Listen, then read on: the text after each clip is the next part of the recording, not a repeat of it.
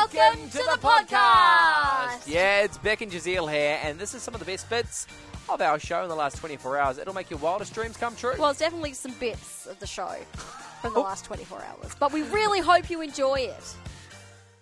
98.5 Drive here with Beck and Jazeel. National Reconciliation Week 2021 wraps up today, and the theme has been more than a word. Pastor Greg Little is a highly respected Noongar elder and has faithfully served in Christian leadership for many years. He joins us to discuss the importance of this year's Reconciliation Week. Kaya, Pastor Greg. Hey, Greg. Yeah, Kaya to you too. Nice talking to you.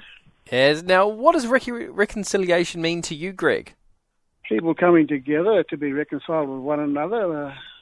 Look, it's been around for a long time, and I think it's going to remain that way for quite a while. And I've always thought about reconciliation as an individual issue. If we want to be reconcilable, then we need to look at ourselves, whether we want to be reconciled in our own way with other people.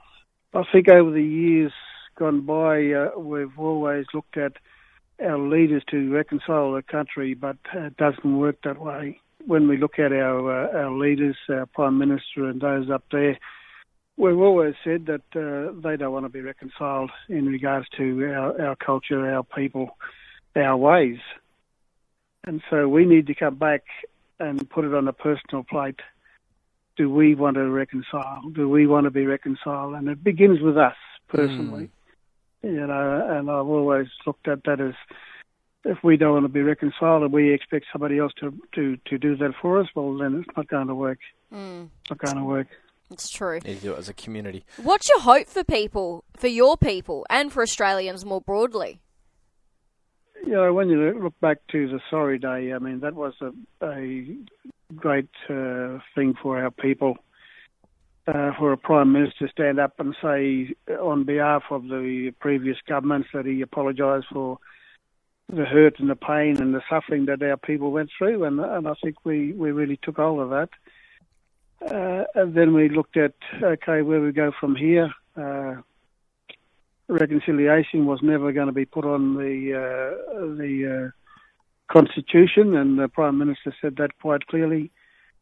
That the only way we're going to go forward is through a treaty, and that's been a couple of years down. There's no further advance in that. So really, I think our people are going to be struggling for some time. But when you look around, we've got some good young men coming through, young people coming through. We look at the sporting system, taking a lot of our people in. We look at the workforce. A lot of the doors have been opened, so there's been progress. There's been progress, but still, in regards to reconciliation, well, I think a lot of people are just saying, well, there's still a word today, and it's going to be a struggle. Thank you so much for your time this afternoon, Pastor Greg Little. Yeah, thank you. Whew, what a hoot that was. That was. Oh, I'm tired just from listening to it. Oh, I'm energised. Yeah. Hey, if you want more from The Drive Show, just visit 985.com, and don't forget you can tune in live anytime for more of this great banter.